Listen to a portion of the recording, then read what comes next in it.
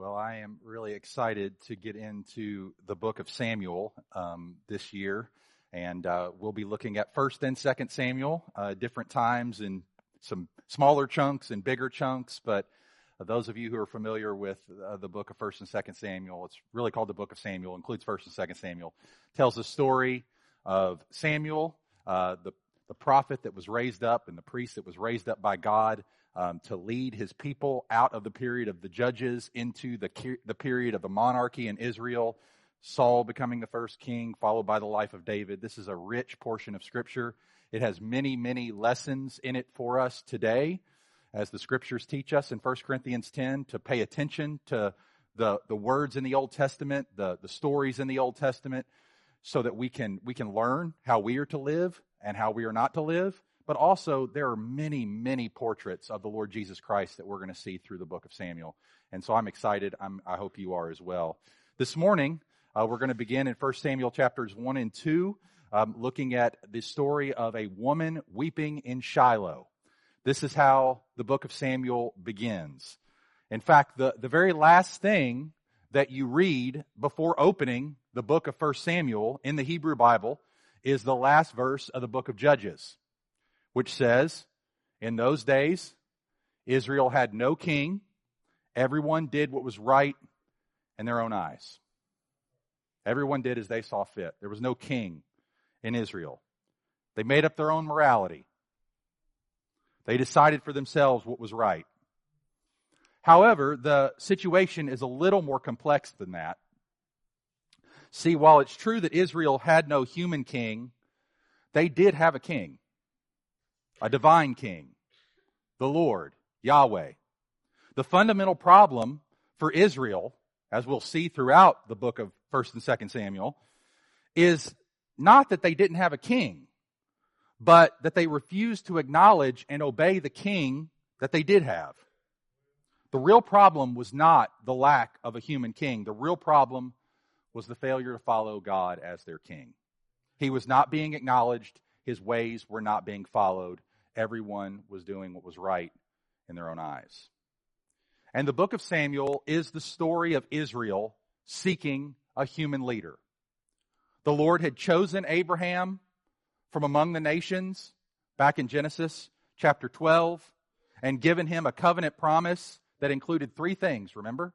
A land, a people, and a blessing.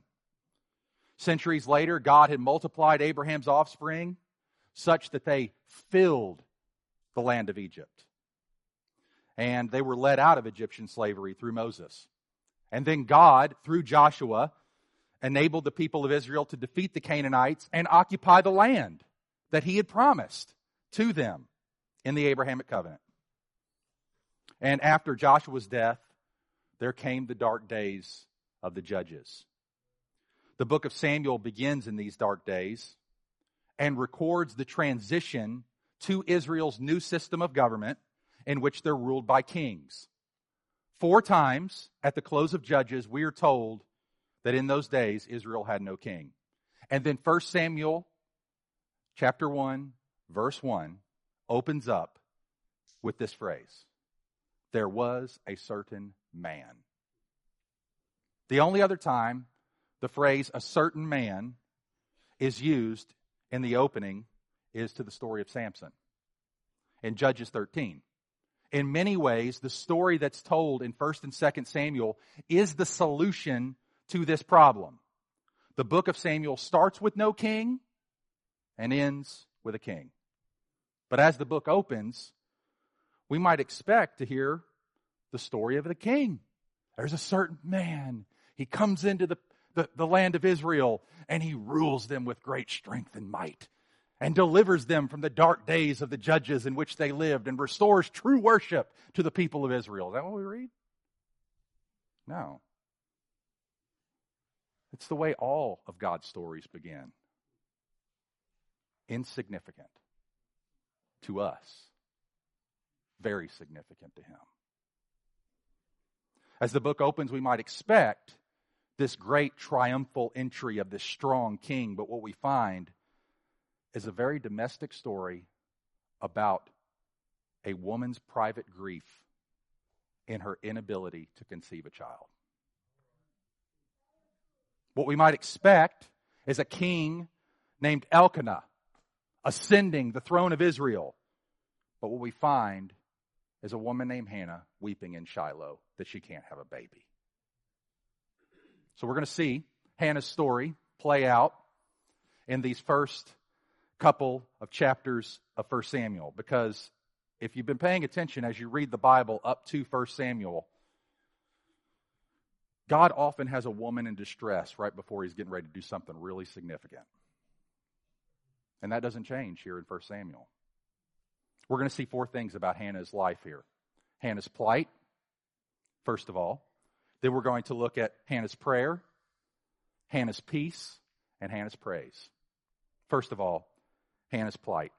Let's read the first two verses of 1 Samuel chapter 1. There was a certain man of Ramathaim Zophim, of the hill country of Ephraim, whose name was Elkanah, the son of Jeroham, son of Elihu, son of Tohu, son of Zuph, an Ephrathite. Now, I know those names aren't significant to us, but the point is that when we hear a succession of names like that, that would trigger in the people of Israel royalty. This man has generations behind him, and this is an important person who's coming, but it's not for the reasons that the readers would expect. Because look at verse 2. He had two wives. That's not a good start for a great king. He had two wives. The name of the one was Hannah. The name of the other was Peninnah. And Peninnah had children, but Hannah had no children. That's the opening of the book. We begin our story with a man named Elkanah who has two wives, one named Hannah, one named Peninnah. Not a good way to start a story of a king. Polygamy, while a reality in the Bible, is a sin against God's design and never yields positive relational results, as we'll see in this very chapter. We're told that Peninnah has children and Hannah doesn't. And it appears that Hannah is Elkanah's first love, or his first wife, since she's listed first, and because Elkanah says later in verse 5 that she's his first love. The name Hannah, as some of you may know, means favored one. But she appears quite the opposite. She appears in a state of disfavor, a state of barrenness, a sign of disgrace for any woman in the people of Israel. No woman, especially Hannah, would ever consider herself favored if she couldn't even have a child. To make matters worse, Peninnah's name means fruitful. And she was definitely living up to her name. What has been true for her, and that is having fruitfulness and bearing children, was not the case for Hannah. Peninnah was fruitful, but Hannah was not favored. In a culture in which a woman's significance was measured by her ability to have children, she was completely barren.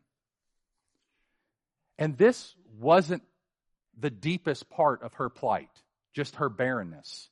If that weren't enough distress in and of itself, we read in verses 3 to 5 the various responses that people had to her plight. We're told in verse 5 clearly the reason that she was barren. Look at verse 5. You'll see God's, the Holy Spirit's divine interpretation of the whole narrative. But to Hannah he gave a double portion because he loved her, though the Lord had closed her womb. The Lord had closed her womb. This was not Hannah's fault. This was not Hannah's doing. This was the Lord's doing. However, this reality of barrenness prompts different responses from Elkanah, her husband, from Peninnah, his wife, and from Hannah herself. So look at these three responses with me. First of all, we'll read Elkanah's response to Hannah's plight of barrenness in verses 3 to 5. Now this man used to go up, that's Elkanah, used to go up year by year from his city to worship and to sacrifice to the Lord of hosts at Shiloh, where the two sons of Eli, Hophni, Phinehas, were priests to the Lord. On the day when Elkanah sacrificed, he would give portions to Peninnah his wife and to all her sons and daughters. But to Hannah, he gave a double portion because he loved her, though the Lord had closed her womb. So look at Elkanah's response. Elkanah's fair. He's evidently presented as a man who is committed, at least to the ritual sacrifices of the people of Israel. And he gives one portion to one person. For Peninnah, because she has many sons and many daughters, he gives many portions. And Hannah receives what we hear is a double portion. But when she's given these portions, and the fact that these portions are divvied out every year as they make this journey to Shiloh to sacrifice to the Lord, Hannah's reminded every year of her barren state by her husband. Every year when they travel to Shiloh to worship the Lord, it's another vivid picture, a visual reminder of her status as one who has been disfavored. While Elkanah is likely just trying to do what is just and right and communicate to Hannah that he does in fact love her and he is compassionate toward her, it doesn't change the fact that the reality of her barrenness is still there. Look at Peninnah's response in verses 6 and 7. And her rival, interesting use of a word there, her rival used to provoke her grievously to irritate her because the Lord had closed her womb. So it went on year by year. As often as she went up to the house of the Lord, she used to provoke her. Therefore Hannah wept and would not eat. While Elkanah sought to show her pity, perhaps frustrated with Elkanah's favoritism, Peninnah provokes Hannah, so much so that she's called Hannah's rival. How was Hannah being provoked? Dick Lucas, a pastor and commentator, helps us imagine how the scenario might have played out between Peninnah and one of her children while Hannah was listening on while they went up to Shiloh.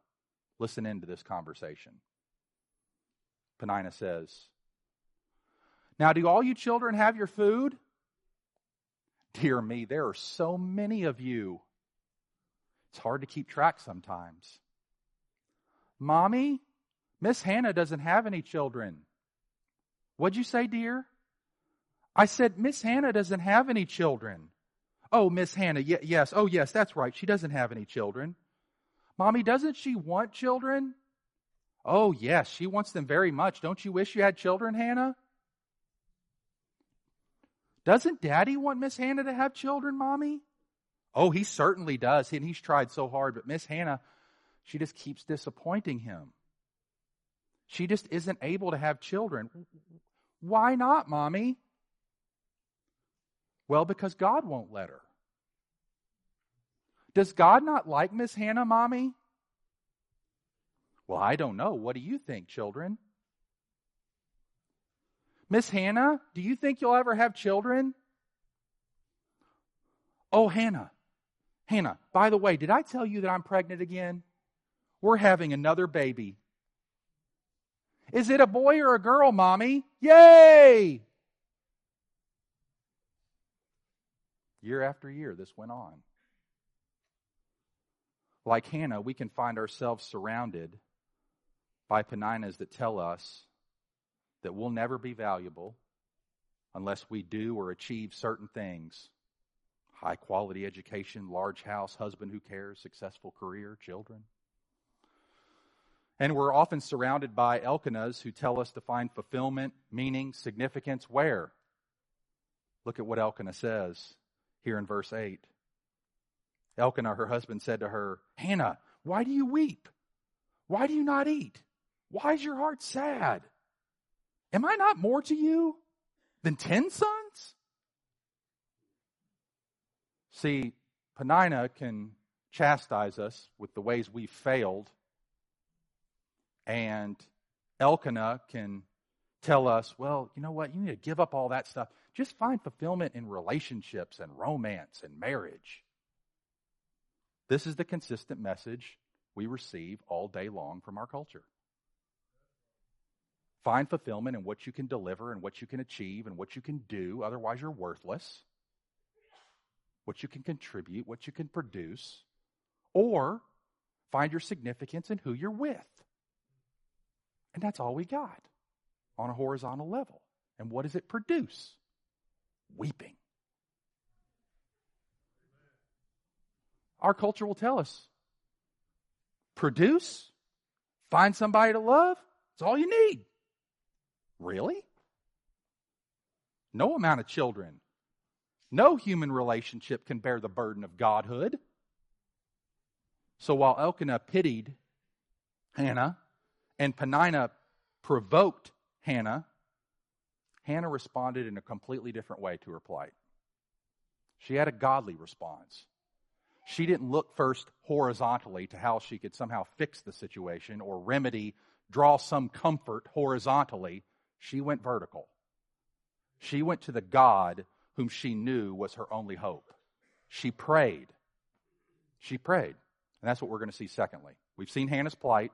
Now let's look at Hannah's prayer. Verse 9 marks the turning point in Hannah's story. Look at the very beginning of verse 9 of chapter 1. After they had eaten and drunk in Shiloh, Hannah rose. Girl, wash your face. She got up and she made a choice. She didn't make a choice to go to therapy. Not that therapy is a bad thing. I'm just using it as an illustration. To go to therapy or marriage counseling to work on her marriage with Elkanah so that she could really get a grasp of how much he loves her and how much she needs to love him. And they didn't go to couples counseling to try to work out their jealousy issues between each other.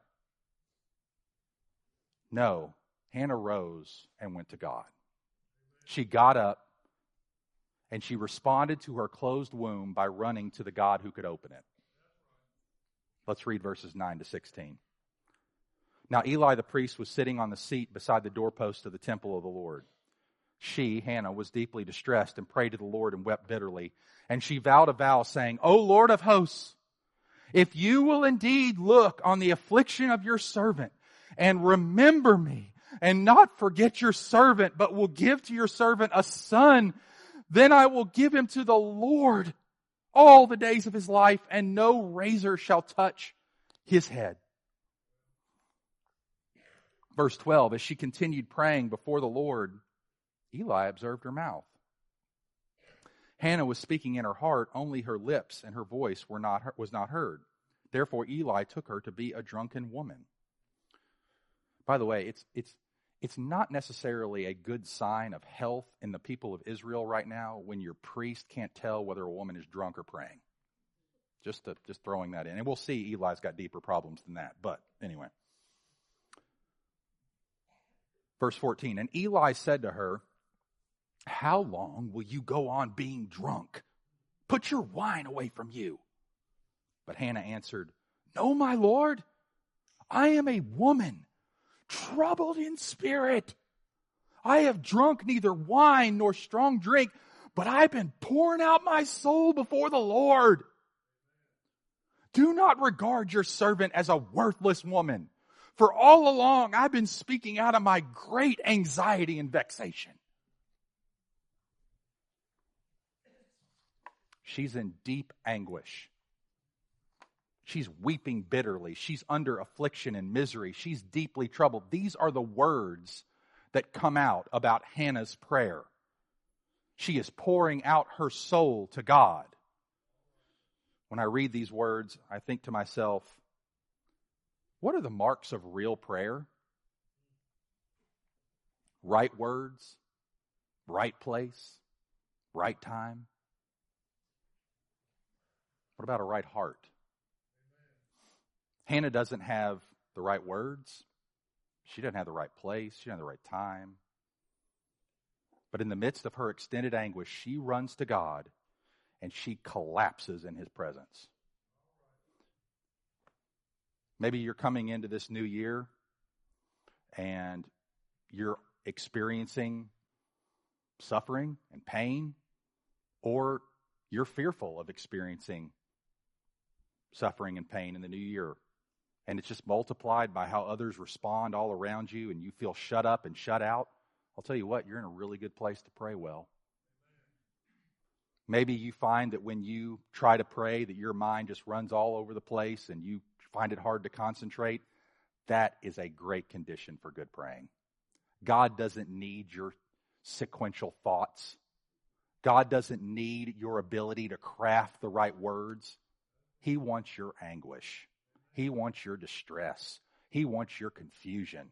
He wants your alienation. He wants your great bitterness. He wants your deep trouble. He wants your vexation. He wants your misery. He wants you to pour out your soul to him is what he wants. Prayer is not a technique to master. It is a child crying out to the Father for help. That is all prayer is. How many 3-year-olds do you know who ask for what they need in a quiet and contemplative way? No. They insist. They shout. They clamor. They persist. They nag. They cry. Real prayer happens where your deep sense of need is coupled with a deep sense of God's ability to meet that need. That's all real prayer is. Here you have a barren woman in Shiloh addressing the Lord of hosts, the cosmic ruler, the sovereign of all universes, and she assumes that her broken heart as an obscure woman in some hill country of Ephraim matters to him. And it does, colossally. Her broken heart is key to God's redemptive story. She would be absolutely right that her broken heart matters to God more than all the universes in all the worlds. In her bitterness of soul, through her many tears, with much grief and much despair, she pours out her soul to God, and the Lord allows her to do just that and inspires it and puts it in the book of Samuel for all of us to read. Our Lord can handle our tears. It doesn't make him nervous. It doesn't make him uneasy. If you unload your burden at his feet, he's glad to take it on his capable shoulders. You're not telling him anything he doesn't know or hasn't heard before. Every prayer is like the prayer of Hannah. Powerless creatures confessing their powerlessness by turning to the Lord and giver of all life and all good to do something out of our distress. At heart, all prayer is just a plea to open the womb. Lord, take our impossible situation and with your intervention, make it possible. That's all it is. Every prayer is a prayer for God to open the womb, either spiritually or really. Lord, make a way where there is no way. A couple of side details about Hannah's prayer may be an encouragement to you.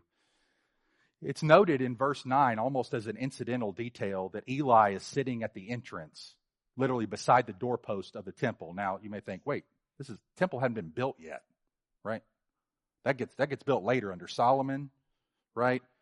But temple here is just being referred to the meeting place where God was, and that God was meeting with his people. And so Shiloh was one of those places. So it's just called a temple. It's not referring to the physical temple that would later be built.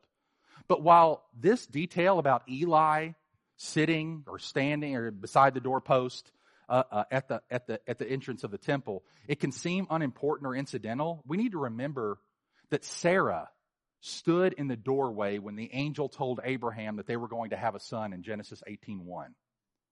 And this would have triggered God told Abraham that he was going to have a son when Sarah was at the entrance of the doorway. Additionally, Israel passed through a blood-stained doorway at the Passover to spare their own firstborn sons, right, in the Passover, which led to their new birth out of slavery into freedom. So in both of these incidents, the doorway is associated with birth. And as we'll soon see, Hannah's son would soon stand where? The same door as the gatekeeper of Israel, just as Hannah had vowed. Boy, we're not there yet. We're also told in verse 11 that Hannah would not allow a razor to touch the head of her son, essentially taking the Nazirite vow of Numbers chapter 6. Now, Nazirites were similar to priests in the Old Testament. However, the difference was that Nazirites typically treated all of life as holy and not just the actions that were done in connection to the priesthood. So they viewed every life. Think of it almost like as the Old Testament form of the monastery. Just this devoted, monkish kind of life. There are 3 prominent Nazirites in the Bible: Samson, John the Baptist, and as we'll see, Hannah's son Samuel. Each of them born to a barren woman. And just as Samuel was set apart to prepare the people for the reign of King David, so John the Baptist was set apart to prepare the people for the reign of the Son of David, the Lord Jesus Christ, and both were Nazirites. It's a significant point that she vows in this way. So that's Hannah's prayer. We've seen Hannah's plight, Hannah's prayer. Let's turn thirdly to Hannah's peace. Hannah's peace. What's the result of Hannah's praying? Look at verse 17. Then Eli answered. So she's prayed in great distress in his presence at the temple in Shiloh. Verse 17. Then Eli answered, "Go in peace, and the God of Israel grant your petition that you have made to him." And she said, "Let your servant find favor in your eyes." In other words, let me finally live up to my name. Then the woman went her way and ate, and her face was no longer sad. That's Hannah's peace. So Eli tells her to go in peace. She pleads for God's favor as the favored one. And she went her way, ate, was no longer sad. Her face was no longer downcast. Now this is really striking. Why? Nothing has changed circumstantially for her. She has prayed, and she's now happy to leave the results to God. And those results make her happy, whatever they are. Now, she has some encouragement, definitely, from Eli. Eli tells her, "The God of Israel grant your petition that you have made to him." But that is not a definite. That is Eli's benediction over her prayer. That is Eli saying, "May the Lord do for you what you have asked of him." Which is a great affirmation from a spiritual leader. Doesn't have any control over the outcome. But Hannah just says, "Okay, let your servant find favor in your eyes." And then she goes her way and she's happy. Now we might expect the order to be different. It would go something like this. Hannah prays, she gets pregnant, and she's joyful. And all the problems of her life disappear. But that's not what happens. We find this one. Hannah prays, she's joyful, she gets pregnant. She rejoiced before she ever conceived. Hannah's joy is not dependent on obtaining a son. It's dependent upon obtaining the ear of God. Is that where your joy is? Is your joy in the affirmative outcomes of your prayers to God? Or is your joy in prayer to God? In communion with your Father? Is that where your joy is? Or is it only in the goodies he dispenses from his throne? Now we should take great delight and joy in those goodies. Those are good. Those are gifts. Those are to be received with thanksgiving. Those are for the glory of his name. But that's not ultimately where our hope lies and our joy lies. It's found in the God of our salvation. Hannah found joy in God, the source of all joy. Faith means rejoicing in God when our dreams are still unfulfilled and resting on God when life is still falling apart around us. And isn't this an encouragement to you that on the back end of pouring out your soul to God, there is joy? There is joy on the back end. That is not a wasted pursuit.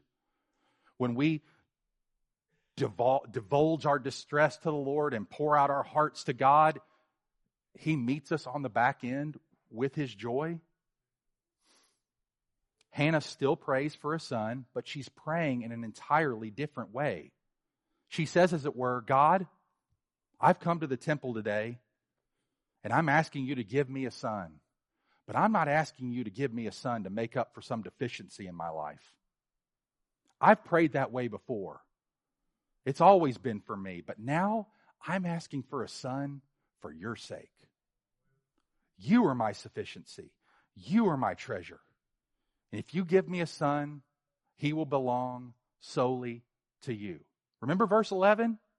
She says, remember me and not forget your servant, but will give to your servant a son. Then I will give him to the Lord all the days of his life. Should this not be the desire of all of us as parents and grandparents, to see our children given over wholly to the Lord? I'm not talking about serving in the Old Testament priesthood as if the thing still existed. But I'm talking about a desire that if the Lord gives us and has given us children, we give them over to Him for His purposes and not ours. This can be hard for us as parents. We have dreams, we have desires, we have plans, and God has others. So we have to hold our children with open hands and let the Lord do with them what He will. I'm reminded of a letter that Jim Elliot wrote to his parents when he was getting prepared to leave for South America to become a missionary. Jim was planning to go, and he knew the cost that came with that, the cost especially to his own parents. And so he wrote a letter to them, and this is what he said. I do not wonder that you were saddened at the word of my going to South America. This is nothing else than what the Lord Jesus warned us of when He told the disciples that they must become so infatuated with the kingdom and following Him that all other allegiances must become as though they were not. And He never excluded the family tie. In fact, those loves which we regard as closest, He told us must become as hate in comparison with our desires to uphold His cause. Grieve not then if your sons seem to desert you, but rejoice rather, seeing the will of God done gladly. Remember how the psalmist described children? He said they were as a heritage from the Lord, and that every man should be happy who had his quiver full of them. And what is a quiver full of but arrows? And what are arrows for but to shoot? So with the strong arms of prayer, draw the bowstring back and let the arrows fly, all of them straight at the enemy's hosts. And then he quotes from a hymn. Give of thy sons to bear the message glorious. Give of thy wealth to speed them on their way. Pour out thy soul for them in prayer victorious. And all that you spend us, Jesus will repay. That's how he wrote to his parents, reminding them that the cost that they are paying is worth it. We must not overlook, dear ones, the significance of the vow Hannah made in verse 11. Look at verses 21 to 28. Where the essence of that vow is being described. Starting verse 19. They arose early in the morning and worshiped before the Lord. Then they went back to their house at Ramah. And Elkanah knew Hannah his wife, and the Lord remembered her. And in due time Hannah conceived and bore a son. And she called his name Samuel, for she said, I have asked for him from the Lord. The man Elkanah and all his house went up to offer to the Lord the yearly sacrifice and to pay his vow. But Hannah did not go up, for she said to her husband, as soon as the child is weaned, I will bring him so that he may appear in the presence of the Lord and dwell there forever. Elkanah, her husband, said to her, do what seems best to you. Wait until you've weaned him. Only may the Lord establish his word. So the woman remained, nursed her son until she weaned him. And when she had weaned him, she took up with her, along with a 3-year-old bull, an ephah of flour, skin of wine, and she brought him to the house of the Lord at Shiloh. The child was young. Then they slaughtered the bull. They brought the child to Eli. And she said, Oh, my Lord, as you live, my Lord, I am the woman who was standing in your presence praying to the Lord. For this child I prayed, and the Lord has granted me my petition that I made to him.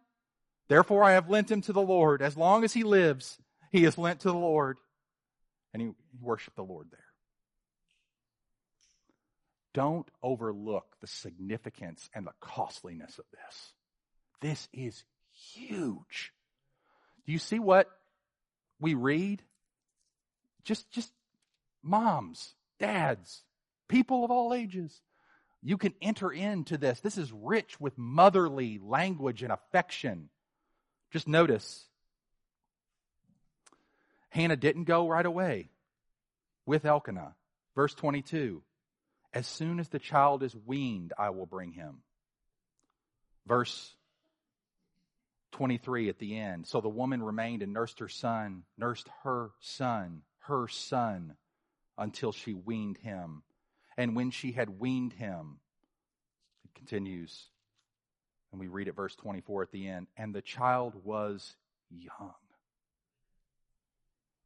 This is a mother with a new child, freshly weaned, and she is consecrating him, as promised in her vow, to the Lord for his entire life. Now it means that she is giving up all claims to her son in order to let him live in the temple and serve God. When Hannah took that Nazirite vow for her son, she's basically moving him out of her house to go live in God's house. She's renouncing everything that would have been valuable about having a son in the first place. She's living as though she never had a son. Practically speaking, son's not with her, not there. The same stigma still applies. Samuel would not grow up in her house. He would not be an emotional support for her. He would not be around to take care of her in her old age. She would have no land inheritance. Hannah prayed for a son and laid aside every benefit a son could have given her. And it was at that point that God gave her a son. What's the lesson from that? God loves to give us what we want when we've reached a place where the thing we are requesting from Him won't turn into an idol when He gives it to us. Let me say that again. That needs to sit with us, all of us. It needs to sit with me a while. God loves to give us what we want when we've reached a place where the thing we are requesting from Him won't turn into an idol when He gives it to us. It won't become gravel in our mouths. Why do we want what we want from God? Are we asking for His sake or for ours? Is it mainly about His will or our wants? And they can be in line with each other. It's not necessarily opposed to each other, those things. Is it about His purposes or our pleasures fundamentally? Is it about His kingdom or our comforts? Perhaps the reason we do not have is because we have not asked. Or perhaps the reason we do not have is because, as James says, we've asked wrongly that we can spend it on our pleasures. And God knows that if He granted us our request, all it would do is drive us further from Him. And it is His mercy that tells us no or not now. Israel was searching for a king for the same reason Hannah had been searching for a son. Prosperity, stability, security. Israel sought them in a king. Hannah sought them in a son. No different. To Hannah, God says, these things that you're looking for, this prosperity, this stability, this security, it's not found in sons. To Israel, God says, this prosperity, this stability, this security you're looking for, it's not found in kings. To both Hannah and to the people of Israel, He says, prosperity, security, stability you're seeking is found in me. It's found in me. As C.S. Lewis said, when we live for heaven, we get earth thrown in. When we live for earth, we get neither. Fourthly, Hannah's praise. That's Hannah's peace. Derived from the Lord, apart from her circumstances, through prayer. But that doesn't mean the story doesn't have a beautiful outcome. Hannah's praise. And I'm not going to reread the passage. We read it. Jason read it for us at the beginning. 1 Samuel 2, 1-11 is a rich prayer of song of praise for the birth of Samuel and the deliverance of Samuel to the house of the Lord. So since we read this section, I won't reread it now. But Hannah's song of praise is a picture not just of Hannah's own story, but of Israel's story up to this point. And really, it's each of our stories. We can see our story in Hannah's story. Like Hannah, we may not have been, especially the males among us, we have not been physically barren or fruitless, but we have been spiritually barren and fruitless. And we've tasted the bitter fruit of a life lived for self. But the movement of this song of praise is from barrenness to fruitfulness as God brings life where there is no life. Her song is full of reversals. She's gone from downcast to joyful. She was once provoked by her enemy, and now she has come to a place of boasting over her enemy. God loves to use our total inability as His starting point. His helpfulness meets us in our hopelessness. It is in our utter incapacity to do anything about everything that God delights to do something with nothing. Say that again.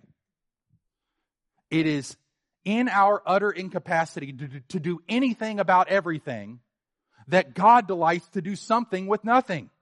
When His people are without strength, without resources, without hope, without gimmicks, then He loves to stretch out His heavenly hand and work on our behalf.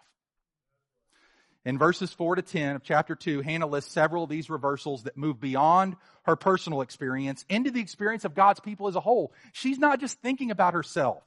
She hasn't been thinking about herself since she prayed that prayer and made that vow. It's been all about how this son that you give me can advance your redemptive purposes in Israel.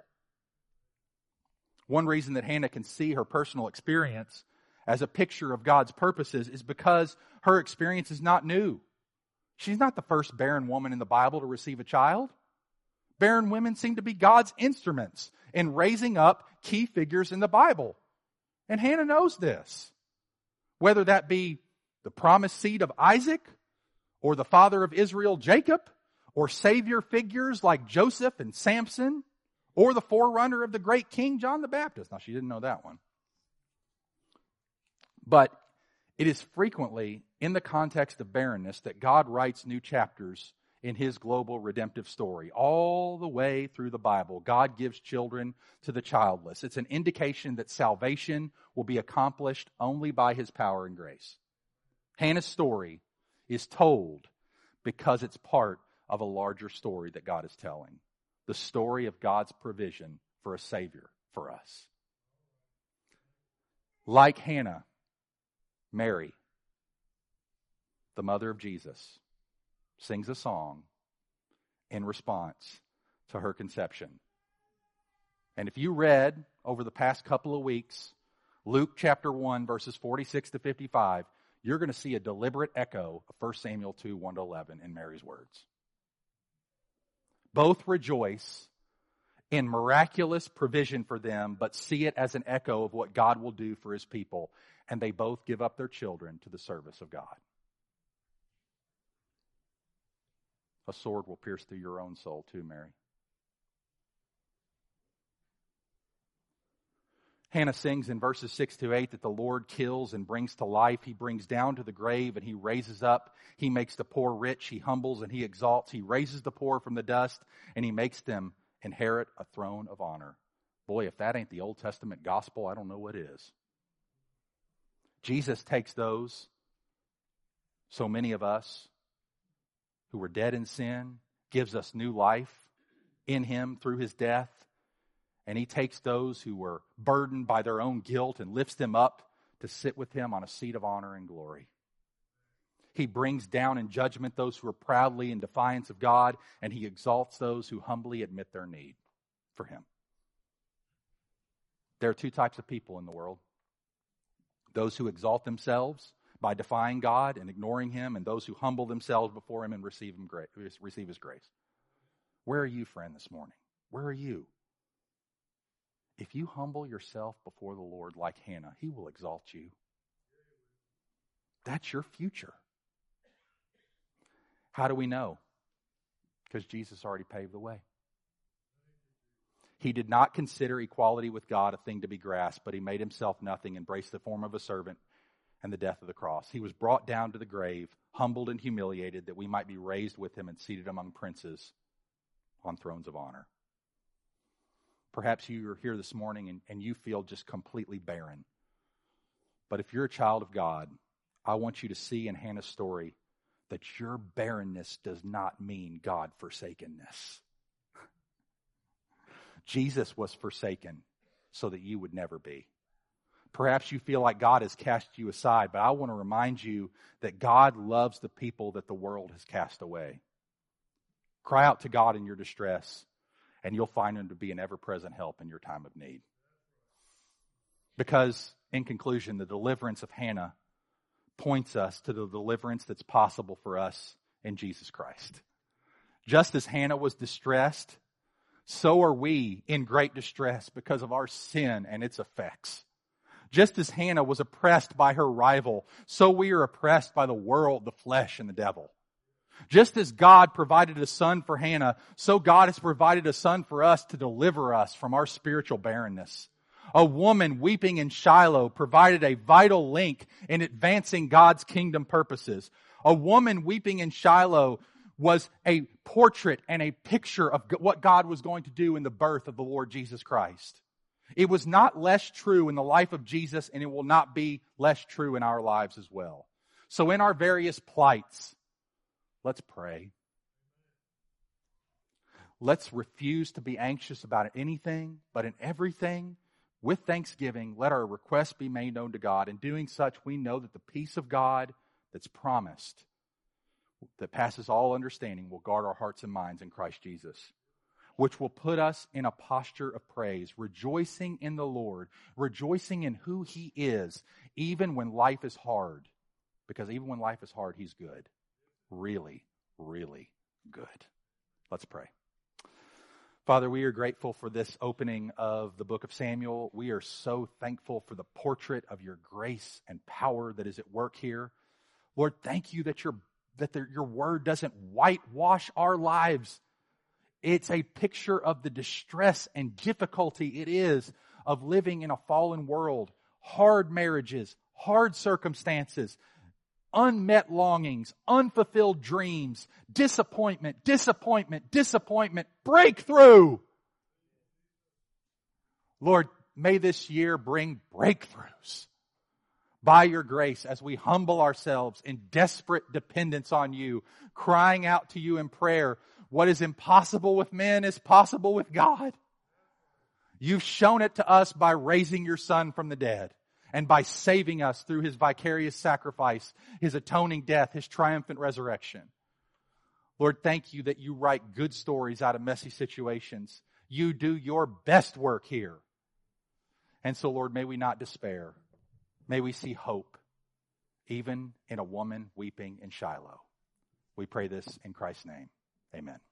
Let's stand together and respond